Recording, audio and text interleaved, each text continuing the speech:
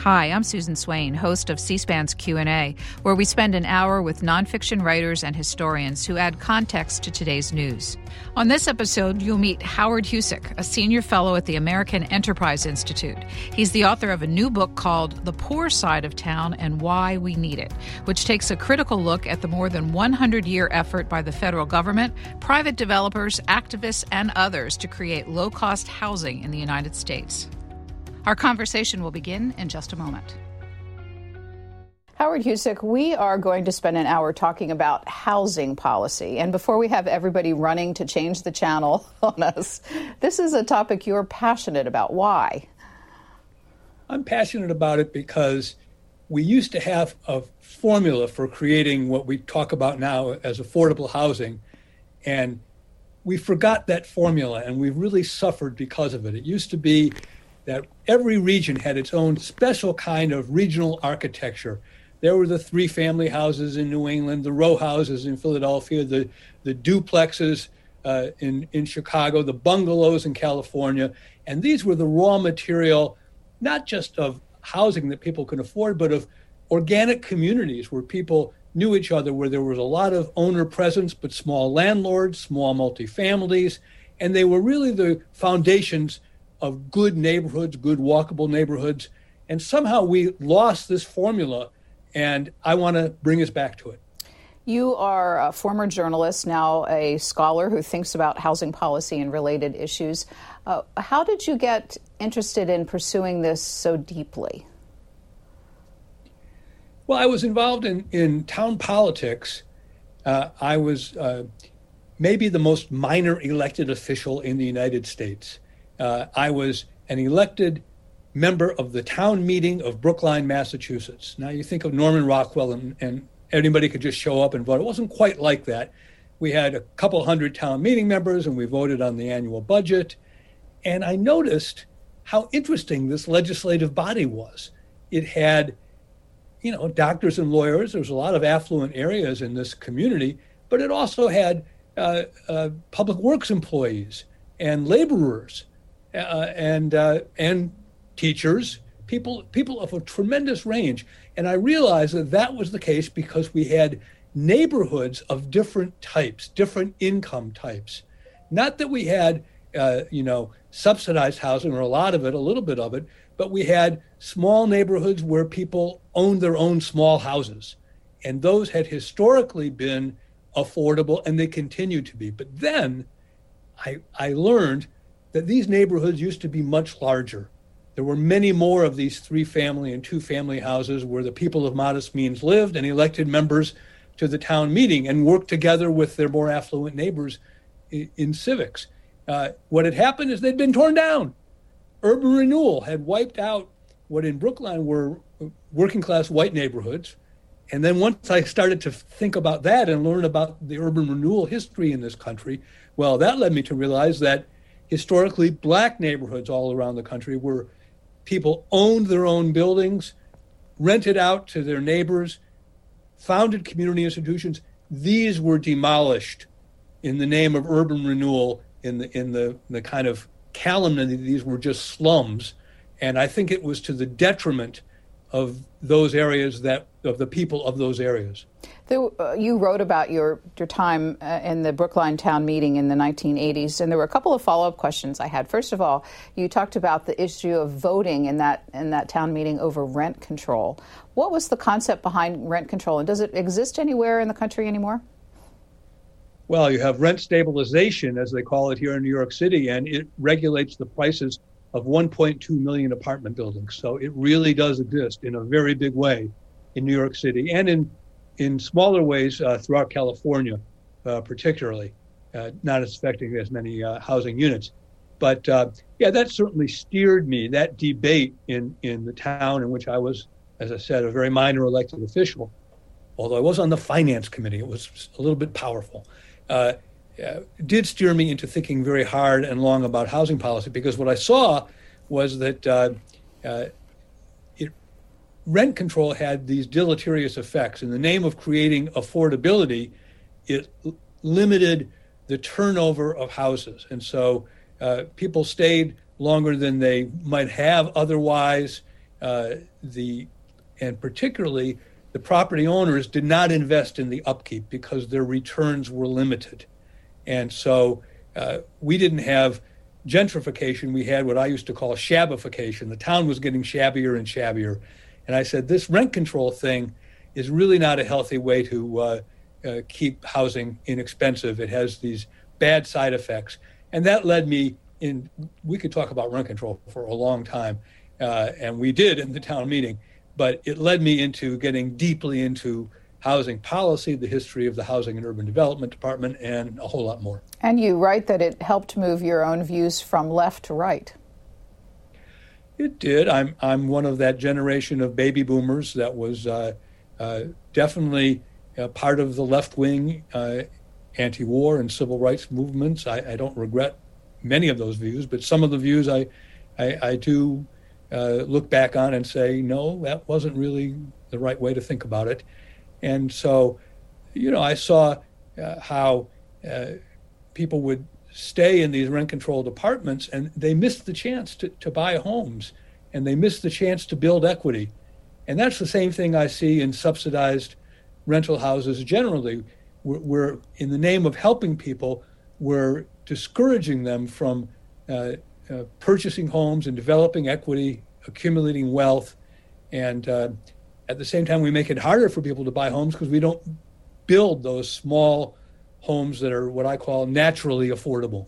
One last question about the town meetings, and then we'll go back to housing. I was struck by the fact that you wrote that even though the debate was often very heated, intense, there was a sense of common concern.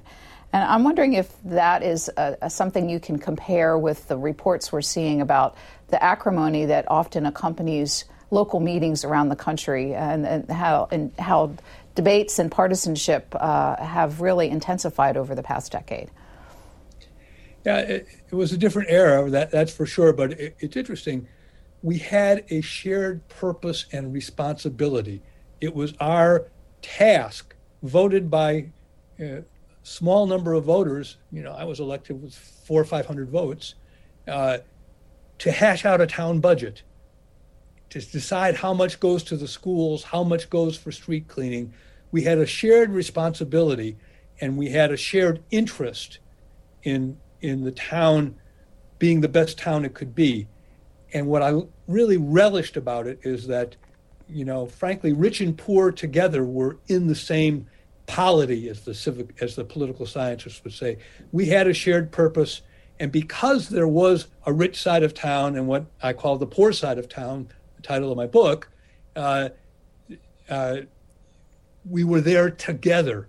And so I think the fact that we had that shared purpose inhibited the divisiveness that we see today. As we dig into the history and policy that you've got outlined in your book, The Poor Side of Town, and why we need it, I wanted to just ask one question about a trend that people who live in or visit urban areas might really have noticed over the past decade, and that's the number of tent cities that are arising in neighborhoods. Are they connected to housing policy? I tend to think that the term homelessness leads us to believe that they're connected to housing policy.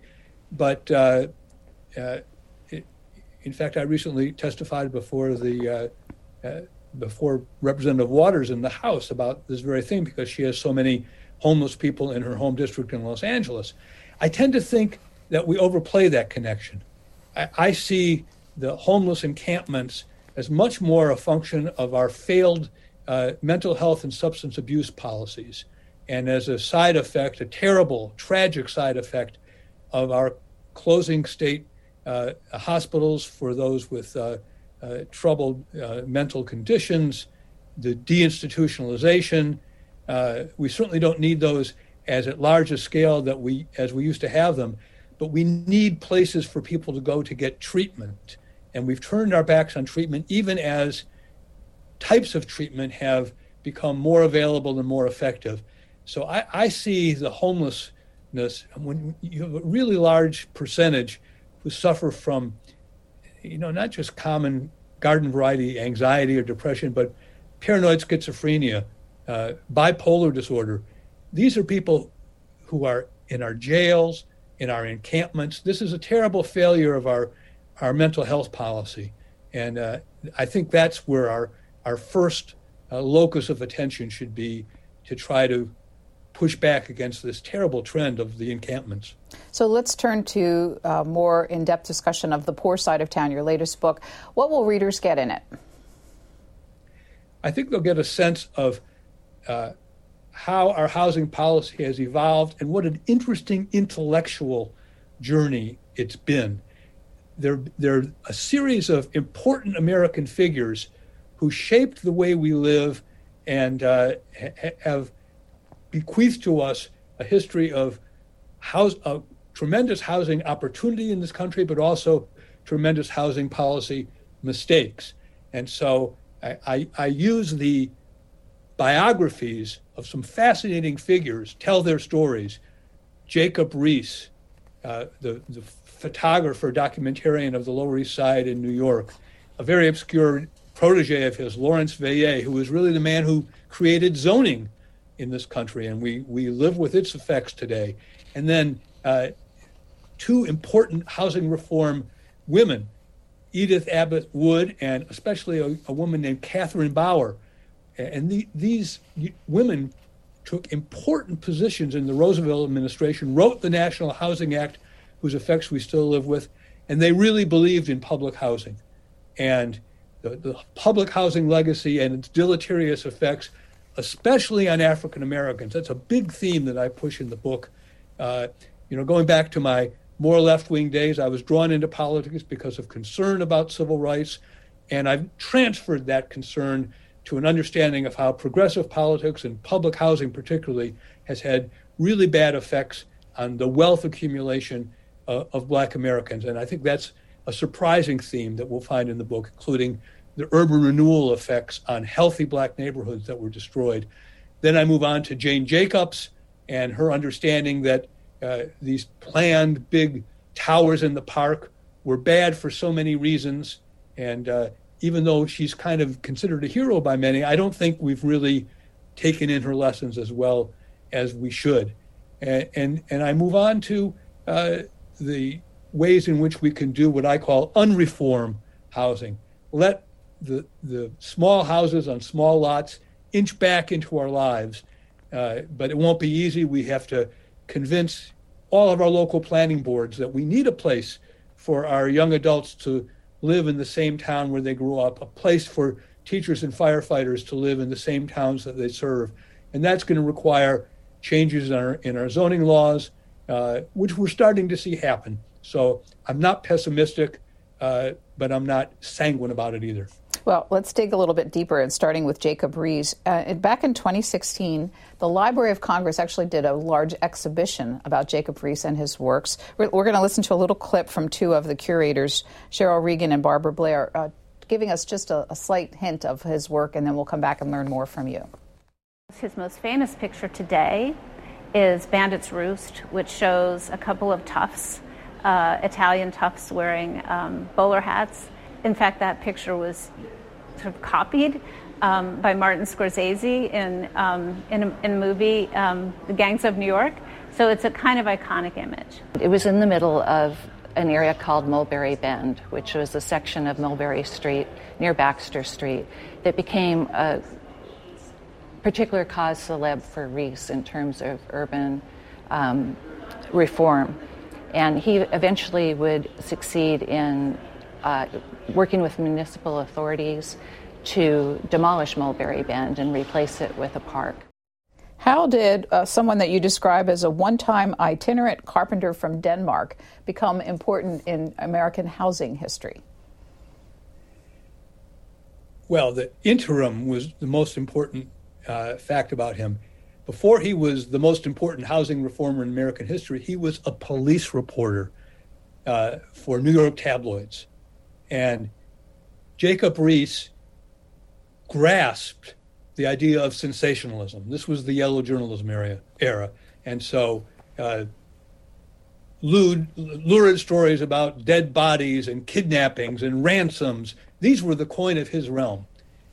And he became alive to the fact because he saw many of these lurid tales of crime play out in the quote-unquote slums of New York, where the gangs of New York, as Scorsese would put it, were running, he understood that the images that he saw there, particularly of children in alleyways, of people living by coal light without bathrooms or enough sunlight, these could be sensationally framed and would be shocking to his middle-class readers, and that this was a way of attracting tremendous attention. And he was an absolute pioneer. He was doing documentary films before there were films. He was an absolute pioneer in the use of flash photography. And that's how he came up with so many of those photos. But his lens was very narrow. He focused on the immediate physical conditions on the Lower East Side. And in the book, How the Other Half Lived, which has made him incredibly legendary in American history, there's exhibits about him in the New York Historical Society, the Library of Congress, as you pointed out. One thing that really struck me, we never hear the voices of the residents at all. We don't know how they were experiencing. Were they miserable? But yet other accounts of the period show people who were optimistic, who thought this was going to be a temporary condition. They were willing to put up with these because they thought things were going to be better for their children. And you know what? That happened. It was a transitory phase.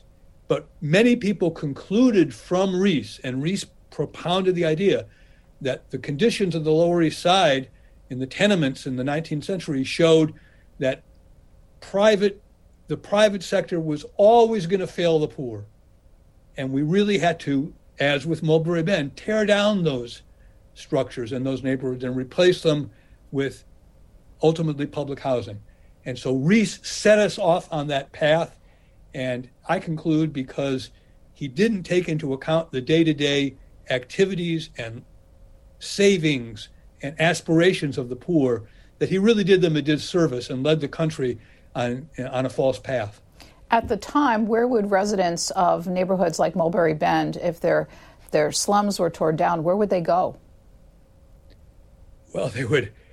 That's always been a problem with tearing down the slums, is it causes more overcrowding in the slums that remain, or But as it happened in New York, around 1915, an important bridge across the East River was built, the Williamsburg Bridge, and suddenly parts of Brooklyn opened up to the upwardly mobile immigrants, and they began to move across the river to attached houses that they could afford on their own, perhaps by taking in renters as well. And the Lower East Side began to empty out. So it turns out that Rees's flash photography snapshot was a temporary manifestation. And as Lillian Wald, who was the head of the Henry Street Settlement House, which served the poor on the Lower East Side, would write in the 1930s, we're now surrounded by empties. So they didn't all move to Brooklyn at once, but over time, they really did in large numbers. How did the 1917 immigration law changes impact the story of housing in the United States? Well, the restrictions on the types of housing that Americans were permitted to build really have their origins in a rather sordid history of anti-immigration sentiment. So my favorite example in the book is a gentleman named Prescott Hall, who was the head of the American Immigration Restriction League. So beginning in 1970 and then culminating in 1924, the door was slammed shut on immigration into the United States. We can decide whether maybe that helped us assimilate the immigrants, whether it was good or bad, but there was a lot of pushback against immigration. And this gentleman, Prescott Hall, he understood the kind of housing types that I celebrate in the poor side of town as facilitating immigration. So he wrote one of my favorite essays that I've tried to rescue from obscurity in the book, The Menace of the Triple Decker. So he regarded the wooden frame 3-family houses that are ubiquitous in New England as a menace. Oh, they were fire traps. They gave people the false impression that they were going to have a useful asset. Well, guess what? They were useful assets. They moved into what two sociologists in Boston, Robert Woods and Albert Kennedy, called the zone of emergence. They moved into that next ring around the city where they could buy a small house, rent out 2 floors, and move up into the middle class. But Mr. Prescott Hall, he wanted to restrict immigration, and in order to restrict immigration, he realized he wanted to restrict construction of housing in which immigrants lived. And he was really quite successful over time, unfortunately. By the 1930s, a woman that you referenced in your explanation of the book named Edith Wood came along, and her 1934 paper and other aspects of her large body of work made her, as you described, the key successor to Jacob Riis. How so? Well, she believed that the logic of the Lower East Side and all that led you to the conclusion that the private sector would fail in building housing, supplying housing would fail 2/3 of the American public. That was inevitable. It was non-repealable. It was just the case. They would build horrible places, and they would be slums and traps for fully 2/3 of the American people. The logic of that, of course, was massive government involvement in the housing market, including public housing, which began when she and her friend Catherine Bauer joined the Roosevelt administration. So that was the logic. She took it from the slums are bad to the projects are good. Along this time, the Great Migration of African Americans from the South to cities in the North and the West began. How do they figure into the story of American housing policy? Well, I'm a huge fan of communities that are no longer in existence, a lot of them. And I think particularly just as the European immigrants moved to the Lower East Side and to South Philadelphia and the South Side of Chicago, so did African Americans move north to the cities and found their own immigrant communities. There was Bronzeville in Chicago. There was DeSoto Carr in St. Louis. And my favorite, which I go into in some depth in the book, was in Detroit, and it was called Black Bottom. It was only called that because the French, when they founded Detroit, said, well, this area has some very dark soil, so it was not a racial reference in any way. But it became a really thriving black community that is still very fondly remembered by African Americans in Detroit today. I've done one of these book talks in Detroit with an African American historian who is happy to have attention paid to Black Bottom. And there was more than 100,000 African Americans living there, a very significant degree of what I call in the book owner presence. So there's this canard that all of these areas of lower income black people especially were owned by slumlords. But the census data proves that's not true. They were 2, 3 family, even 4 family homes, many of them owned by a resident owner. This was such an important part of the social fabric. It allowed those owners to accumulate wealth. It set an example for tenants that they could become owners. It allowed owners to have property that would appreciate in value, all the things that have allowed other immigrant groups to advance. But African Americans, this was interrupted because they had the misfortune of arriving in the cities at the same time that public housing really took off, especially by 1949, the National Housing Act amendments under the Truman administration. And so Black Bottom, which had not only housing of the kind I just described, but churches, including the church run by Aretha Franklin's father, the Reverend C.L. Franklin, mutual aid organizations, the Phyllis Wheatley Home for aged colored ladies, restaurants, really famous entertainment venues. All of this was torn down and replaced by the Douglas Brewster housing projects. And this was a terrible tragedy for Black people, in my opinion. And there's a gentleman named Jaman Jordan who runs the Black Scroll Network in Detroit. And he's recently put up, with the city's help, a marker, historical marker for Black Bottom. He feels so deeply about it.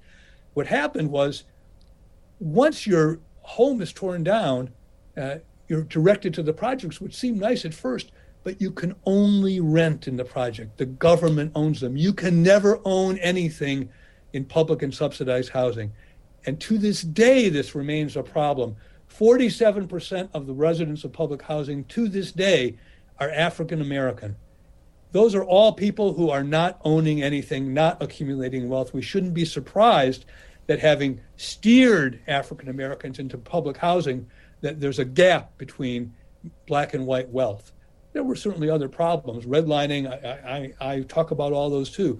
But I think it's been underappreciated how much that great migration was undermined in its effectiveness toward upward mobility by the advent of public housing and the steering of African Americans into public housing. So I lament the passing of Black Bottom with a bit of emotion in the book.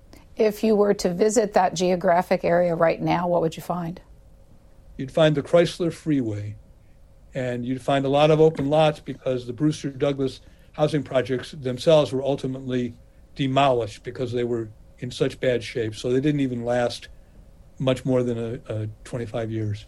After the war, the big population explosion and a great demand for housing, one of the other people that you mentioned in the book who had a solution to this was William Levitt, with the creation of a town named after himself near New York called Levittown. What was important about what he did? Well, there was a famous folk song in the 60s by a San Francisco balladeer, as they used to call them, named Malvina Reynolds, called Little Boxes on the Hillside, Little Boxes Made of Ticky-Tacky. Pete Singer sang it at Carnegie Hall with a whole tone of derision about these little boxes. And I'm celebrating the little boxes in the story of Levittown. What he did was find a way to build thousands, literally thousands, of 750 square foot homes. These were small homes. He had to get zoning variances from the town where he was building these because they didn't have any basements. They were built on slabs. They had unfinished attics, but he kept the price down that way. And he provided an avenue for upward mobility for veterans of World War II, particularly streaming out of the cities, New York, and he built one in Philadelphia too. And they would literally kiss the ground that their home was going to be built on. They were so pleased to have their own small house with its own small yard. And so he was the 1950 Time magazine Man of the Year, but over time, people began to look down on him and his aesthetically modest homes. And I'm trying to rehabilitate his reputation because I think he disproved more than anybody else the idea of Edith Abbott Wood that the private sector was inevitably going to fail the American working man. He showed that it can succeed in a big way. What did the two Levittowns, New York and Pennsylvania, look like today if you were to drive through? They don't look that different. People have, what's interesting about them is that people have built up and out a little bit. They're able to elaborate on their homes, but the essential structure is going to be the same because it's a small home on a small lot. But they've held their value, and I should add that Levitt made one tragic mistake, and this is in keeping with the book's focus on the impact of housing policy on African Americans especially. He had deed restrictions that barred African Americans, and that was a horrible thing, and it was a terrible missed opportunity. He admitted it later in his life, but he was convinced, as was the Federal Housing Administration in its oversight of mortgages, that white people would never accept black people as neighbors. And I think that he had the perfect opportunity to disprove that, because the desire for housing was so great.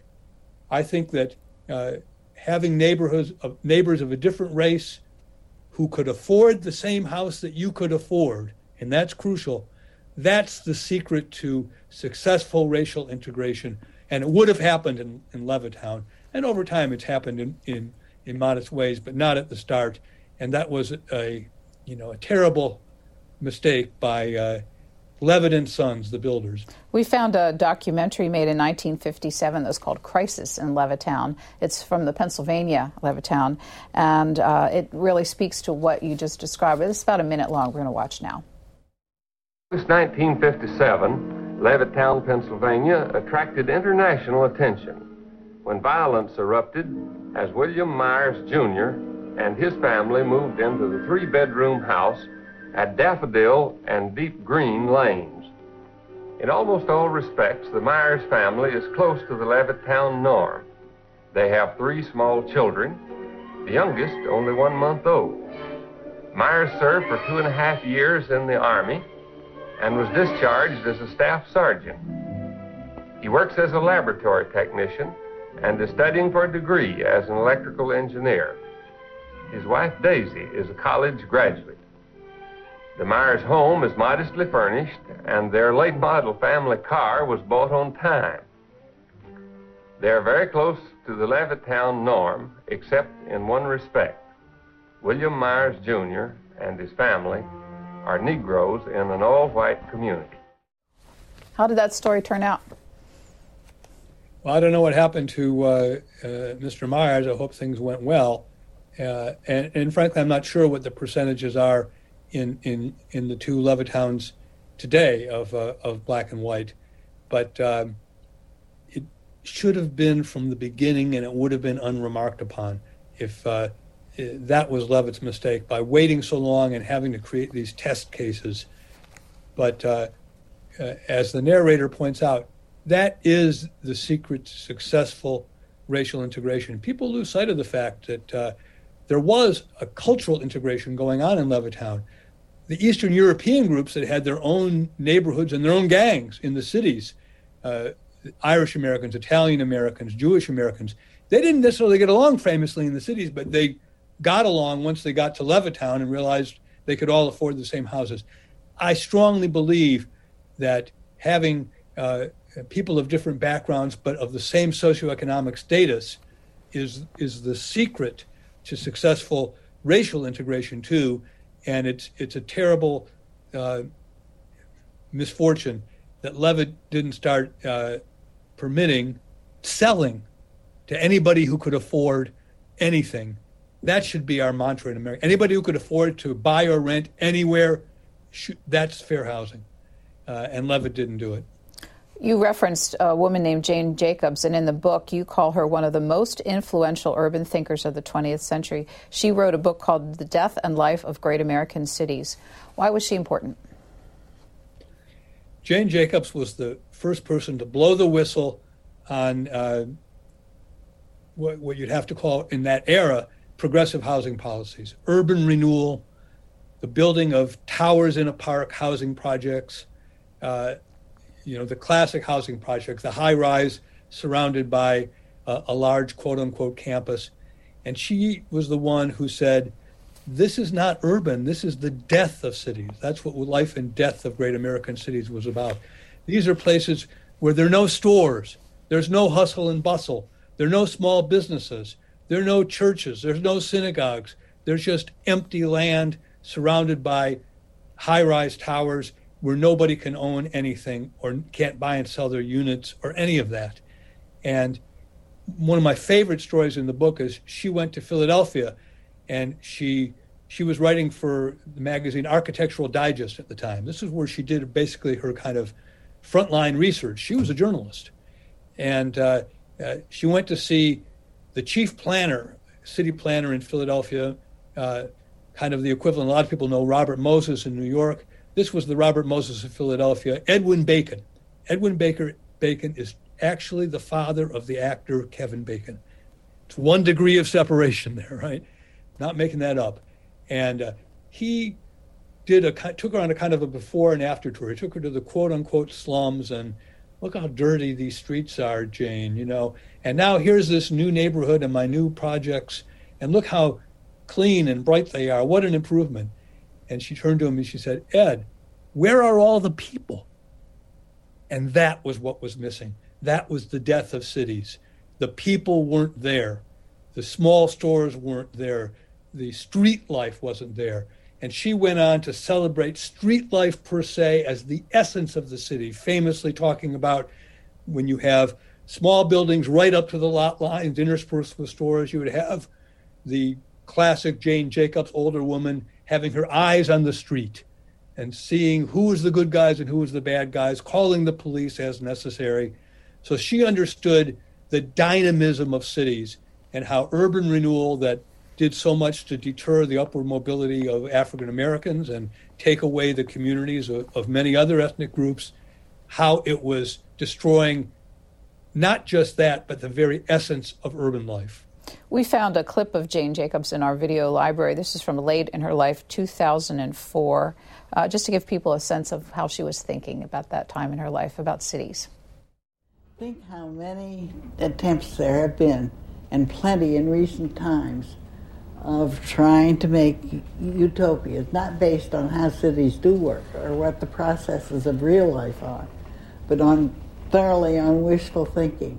How many of them there have been, and what terrible tragedies lie behind their failures. It's a kind of hubris that we can do anything we please if we put our minds to it. We can't do anything we please if we put our minds to it. We have to observe what works and how it works. Reaction? I find her inspiring. I consider myself a Jane Jacobs acolyte, and I'm in many ways trying to elaborate on and follow the path that she set out for us and needs to continue to be appreciated. She has a great line in Death and Life of Great American Cities that what happened was the realization of nobody's plans but the planners. This is like central planning in the Soviet Union. The great modern architects, Le Corbusier and others, they had this idea of how people should live. They should want to live in these places, towers surrounded by grasslands with no city streets. That was going to be the new city. They didn't ask anybody, do you want to live that way? They decided this was a good way to live. They were utopianists, just as Jane Jacobs said. But in the healthy city, you have millions of people making their own small plans and realizing those plans through the interplay of commerce and discussion. That's what makes cities the pinnacle of the human ecosystem. But the urban renewal planners, the utopians, they squashed all that. And Jane Jacobs, you can hear in her voice the sadness. She was not only somebody who was disagreeing with her planning opponents, she missed those cities. She viscerally felt an attachment to healthy cities. And so, yes, I find her not only correct, but inspiring. Let's talk about HUD, the U.S. Department of Housing and Urban Development. Established by Lyndon Johnson in 1965, we have a clip of him talking about the goal of housing policy, what it needed to be, as the bill that established HUD was signed into law. In less than a lifetime, in less than my own 57 years, America has become a highly urbanized nation, and we must face the many meanings of this new America. Social change in our country is often faster than the mind of a generation can comprehend. But the pace of our urbanization has been stunning. It'll move still faster in the immediate years ahead. Between now and the end of this century, our urban population will double. City land will double. In the next 35 years, we must literally build a second America, putting in place as many houses and schools and apartments and parks and offices as we have built through all the time since the Pilgrims arrived on these shores. The physical challenge is awesome. Since its inception, how has HUD changed? Well, I'll just say I don't particularly agree with President Johnson in that clip, although I certainly agree with him about the Civil Rights Act and many other things. But it's kind of notable just to hear the seriousness of purpose in his voice. I don't happen to agree with the purpose as it's enunciated, but one kind of misses that seriousness of purpose in the tones of many of our leaders. So that said, HUD has changed because in the 60s and 70s, it was very much in what they call the bricks and mortar business. And so it was continuing the urban renewal. It was not necessarily building government-run housing, but it was partnering, as they say, with nonprofit groups, churches, building subsidized apartments, partnering with property owners who made out very well to rehabilitate units and receive guaranteed rent streams and low-interest mortgage. They were in the bricks and mortar business, both new and rehab. Then, beginning in 1973, Richard Nixon said, no more bricks and mortars. We're going to have housing vouchers. And so today, HUD is distributing what's called housing choice vouchers in about 3 million a year to low-income households to rent, and that augments the 1.3 million public housing units that still exist, and another million or so subsidized rentals. So, I mean, just to be technical about it, HUD has mixed up its portfolio with more direct subsidies to tenants and landlords and less new construction. I'm frankly not a fan of either approach, but they have changed. You described the culture of that grew out of the creation of HUD, both at the federal, state, and local level. And you write that there are 3,500 local housing authorities in the United States that partner with HUD. So this is a 60-year investment in approach to housing this way. What do you see as the pluses and minuses of that long-term culture and investment? Yeah. I think HUD and President Johnson, they were very influenced by the urban riots of the 60s. The idea was we have to improve living conditions, particularly for the new immigrants, the black people coming to the cities in the late Great Migration. And they made a terrible mistake. They made the same mistake that Jacob Riis made. They assumed those conditions were going to be permanent. We should tear down substandard homes that they might be living in and replace them with subsidized apartments, and that has trapped minorities in homes that they can never own, and wealth they can never accumulate. So that was the terrible, what I call the snapshot fallacy. This is going to last forever. They made that mistake, and HUD has gone on to subsidize more and more of these rentals.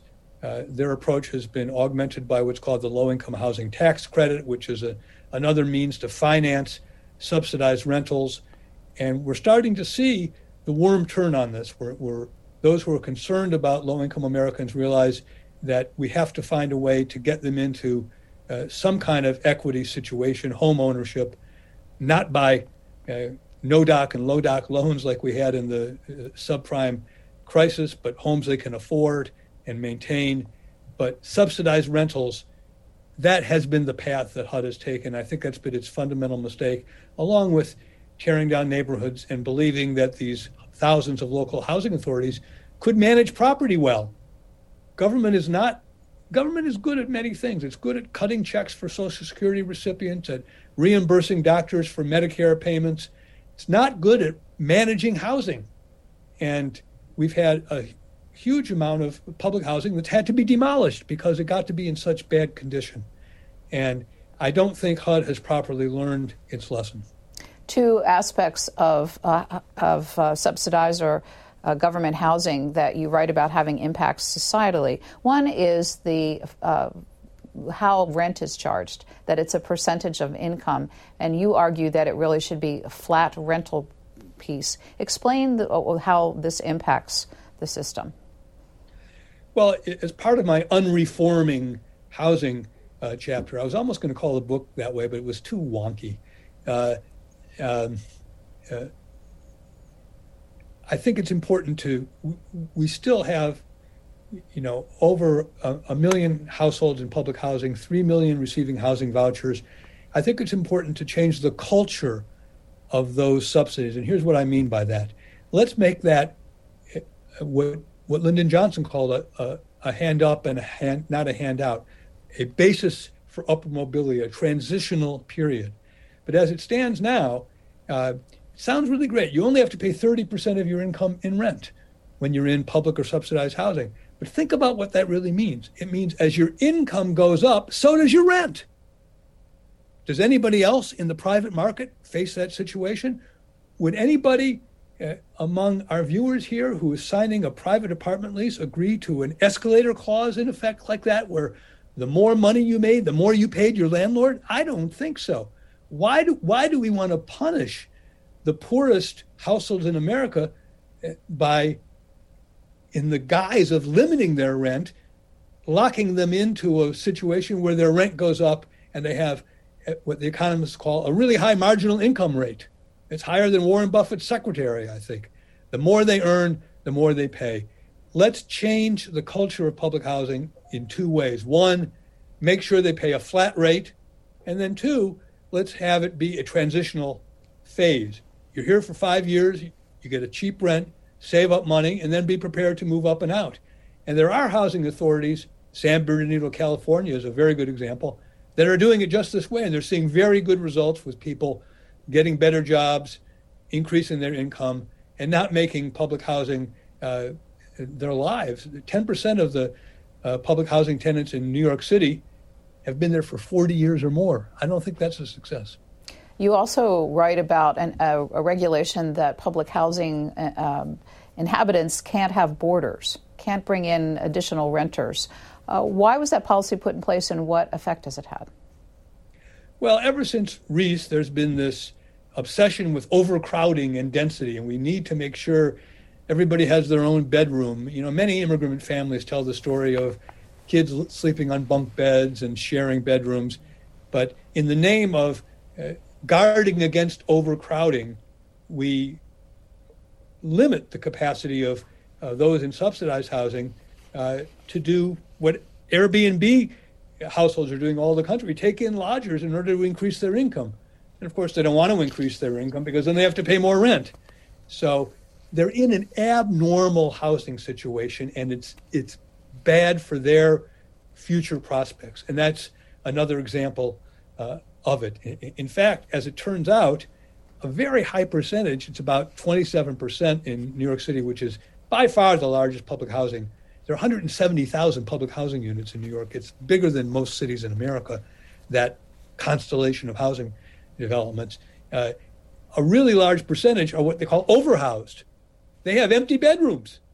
The children have moved out, an older person stays there with an inexpensive rent, and there's no turnover, and there's no room for the newcomers, new immigrants, to move in.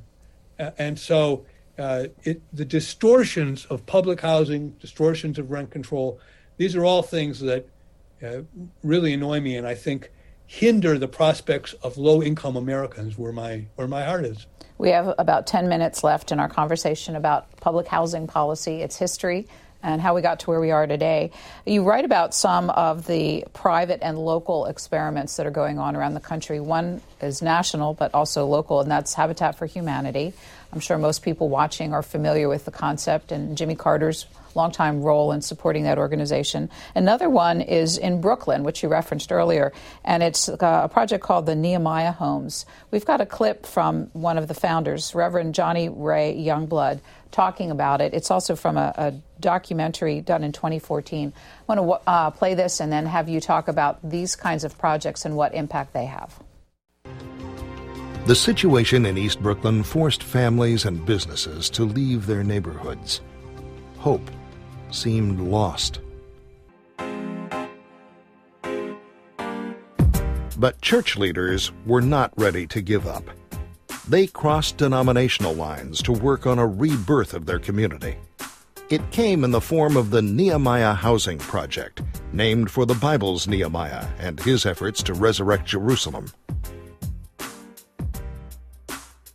When we started building, I remember some of the newspaper people would ask, why are the churches doing this?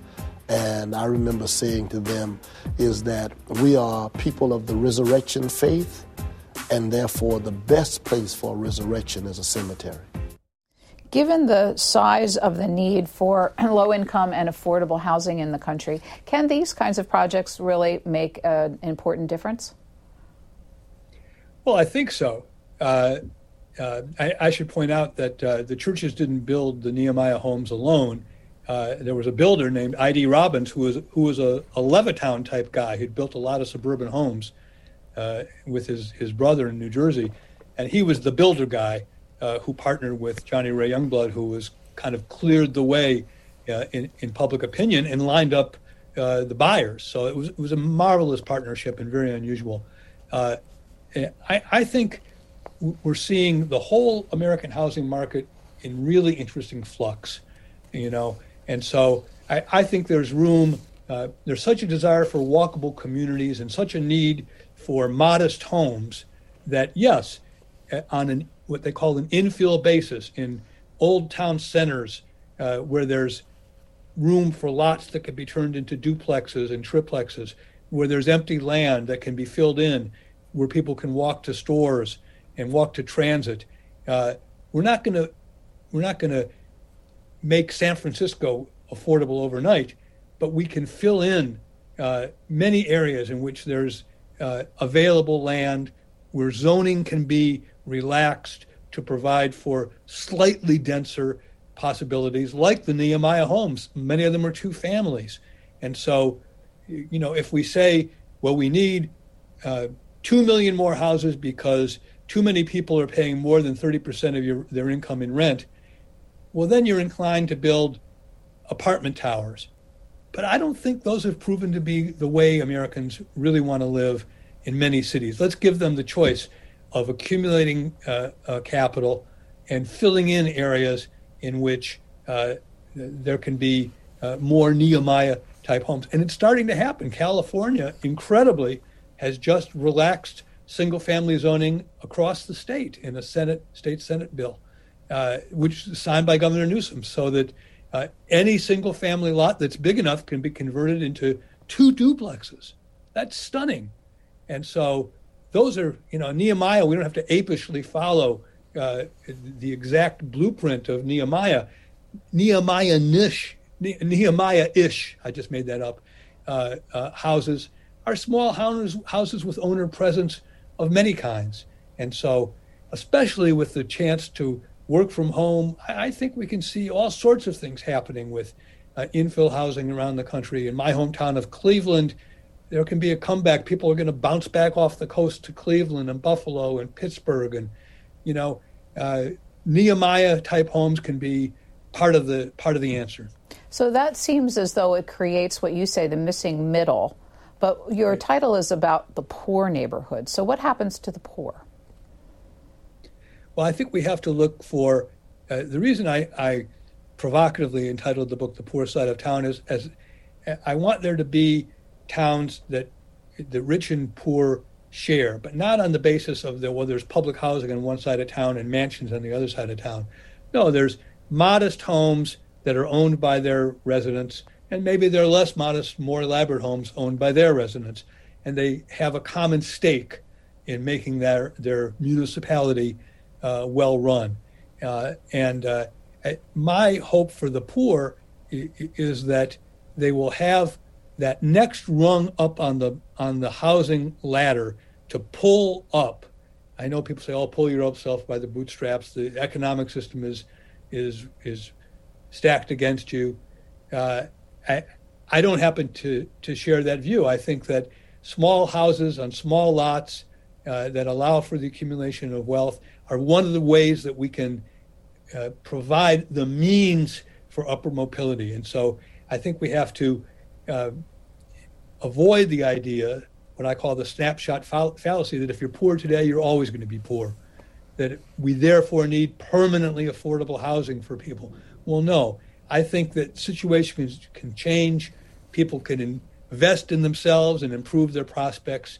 And so that kind of bullishness encourages me to think that poverty is not a permanent situation, and we need that slightly less poor side of town that they can move into and up out of. Your book argues for, as you call them, modest changes that can be consequential. And we talked about some of them: charging flat rent rather than a percentage of income, leases short term so that you move out after some period of time, zoning reform. But let me ask if there could be one substantial change at the federal level that would have an enormous impact on housing policy, getting us where we should be as a society. Could you think of one? Well, I'm actually not too much of a fan of federal action. We have what I call programitis in this country. There must be a federal program that can solve the whole thing. And so I think this is a change, this serving the missing middle, as I call it, and the missing lower middle has to happen in 1,000, 2,000, 3,000 planning boards across the country. But in answer to your question, which I won't avoid, I would like to see the terms of public and subsidized housing change. There's a particular program, very small, called Moving to Work, and only 30 public housing authorities have been allowed to join it. But those public housing authorities are given flexibility to experiment, to allow for short-term rentals, to allow for flat rents, to encourage, to link the receipt of subsidized housing to work. That happened in Atlanta. And so I would like to see the federal government, through an expansion of flexibility for public housing authorities, which are distributing these millions of housing vouchers and still supporting 1 million public housing units, give them more freedom and flexibility to experiment. That's what I think we need to have happen at the federal level. I didn't ask the money question, but approximately how much money does the federal government spend each year on affordable housing and HUD-related activities? Well, we spend about $20 million on housing vouchers alone, and maybe another 18 or so on public housing. I'm not quite sure of that figure. HUD's budget is maybe $500 million, $50 billion, that's what I mean to say. But we also have a huge tax expenditure that we do. The mortgage interest deduction is what they call it. We forego taxes and support mortgages. We have the low-income housing tax credit, which supports private building of subsidized housing. So there are a whole lot of pots. HUD itself is $46 to $50 billion. But we spend more on housing vouchers than we spend on cash welfare now. And so it's really worth worrying about the work disincentives and other problems that it currently poses. The book is The Poor Side of Town and Why We Need It.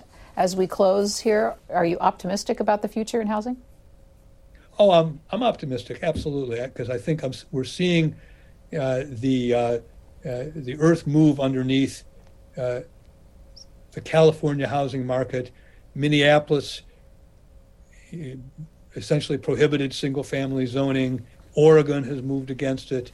I don't want it to be shoved down people's throats particularly, but I think planning boards, one of my crazy examples is I was once in Seattle several years ago, and there was a bicycle policeman. I'd never seen one before. Now they're everywhere. How did that happen? I think maybe this missing middle housing with starting to let 2 families back into our housing firmament, starting to let 3 families, 4 families back in. I think there's going to be a demand, and that local officials will start to accede to it and accommodate it. And so I hope that happens, and that the prospect makes me optimistic. Howard Husock, thank you so much for spending an hour with C-SPAN. Thank you for having me, Susan. Thanks for listening to C-SPAN's Q&A, and subscribe to us wherever you get your podcasts so you'll never miss an episode. And while you're there, please take a minute to rate and review us.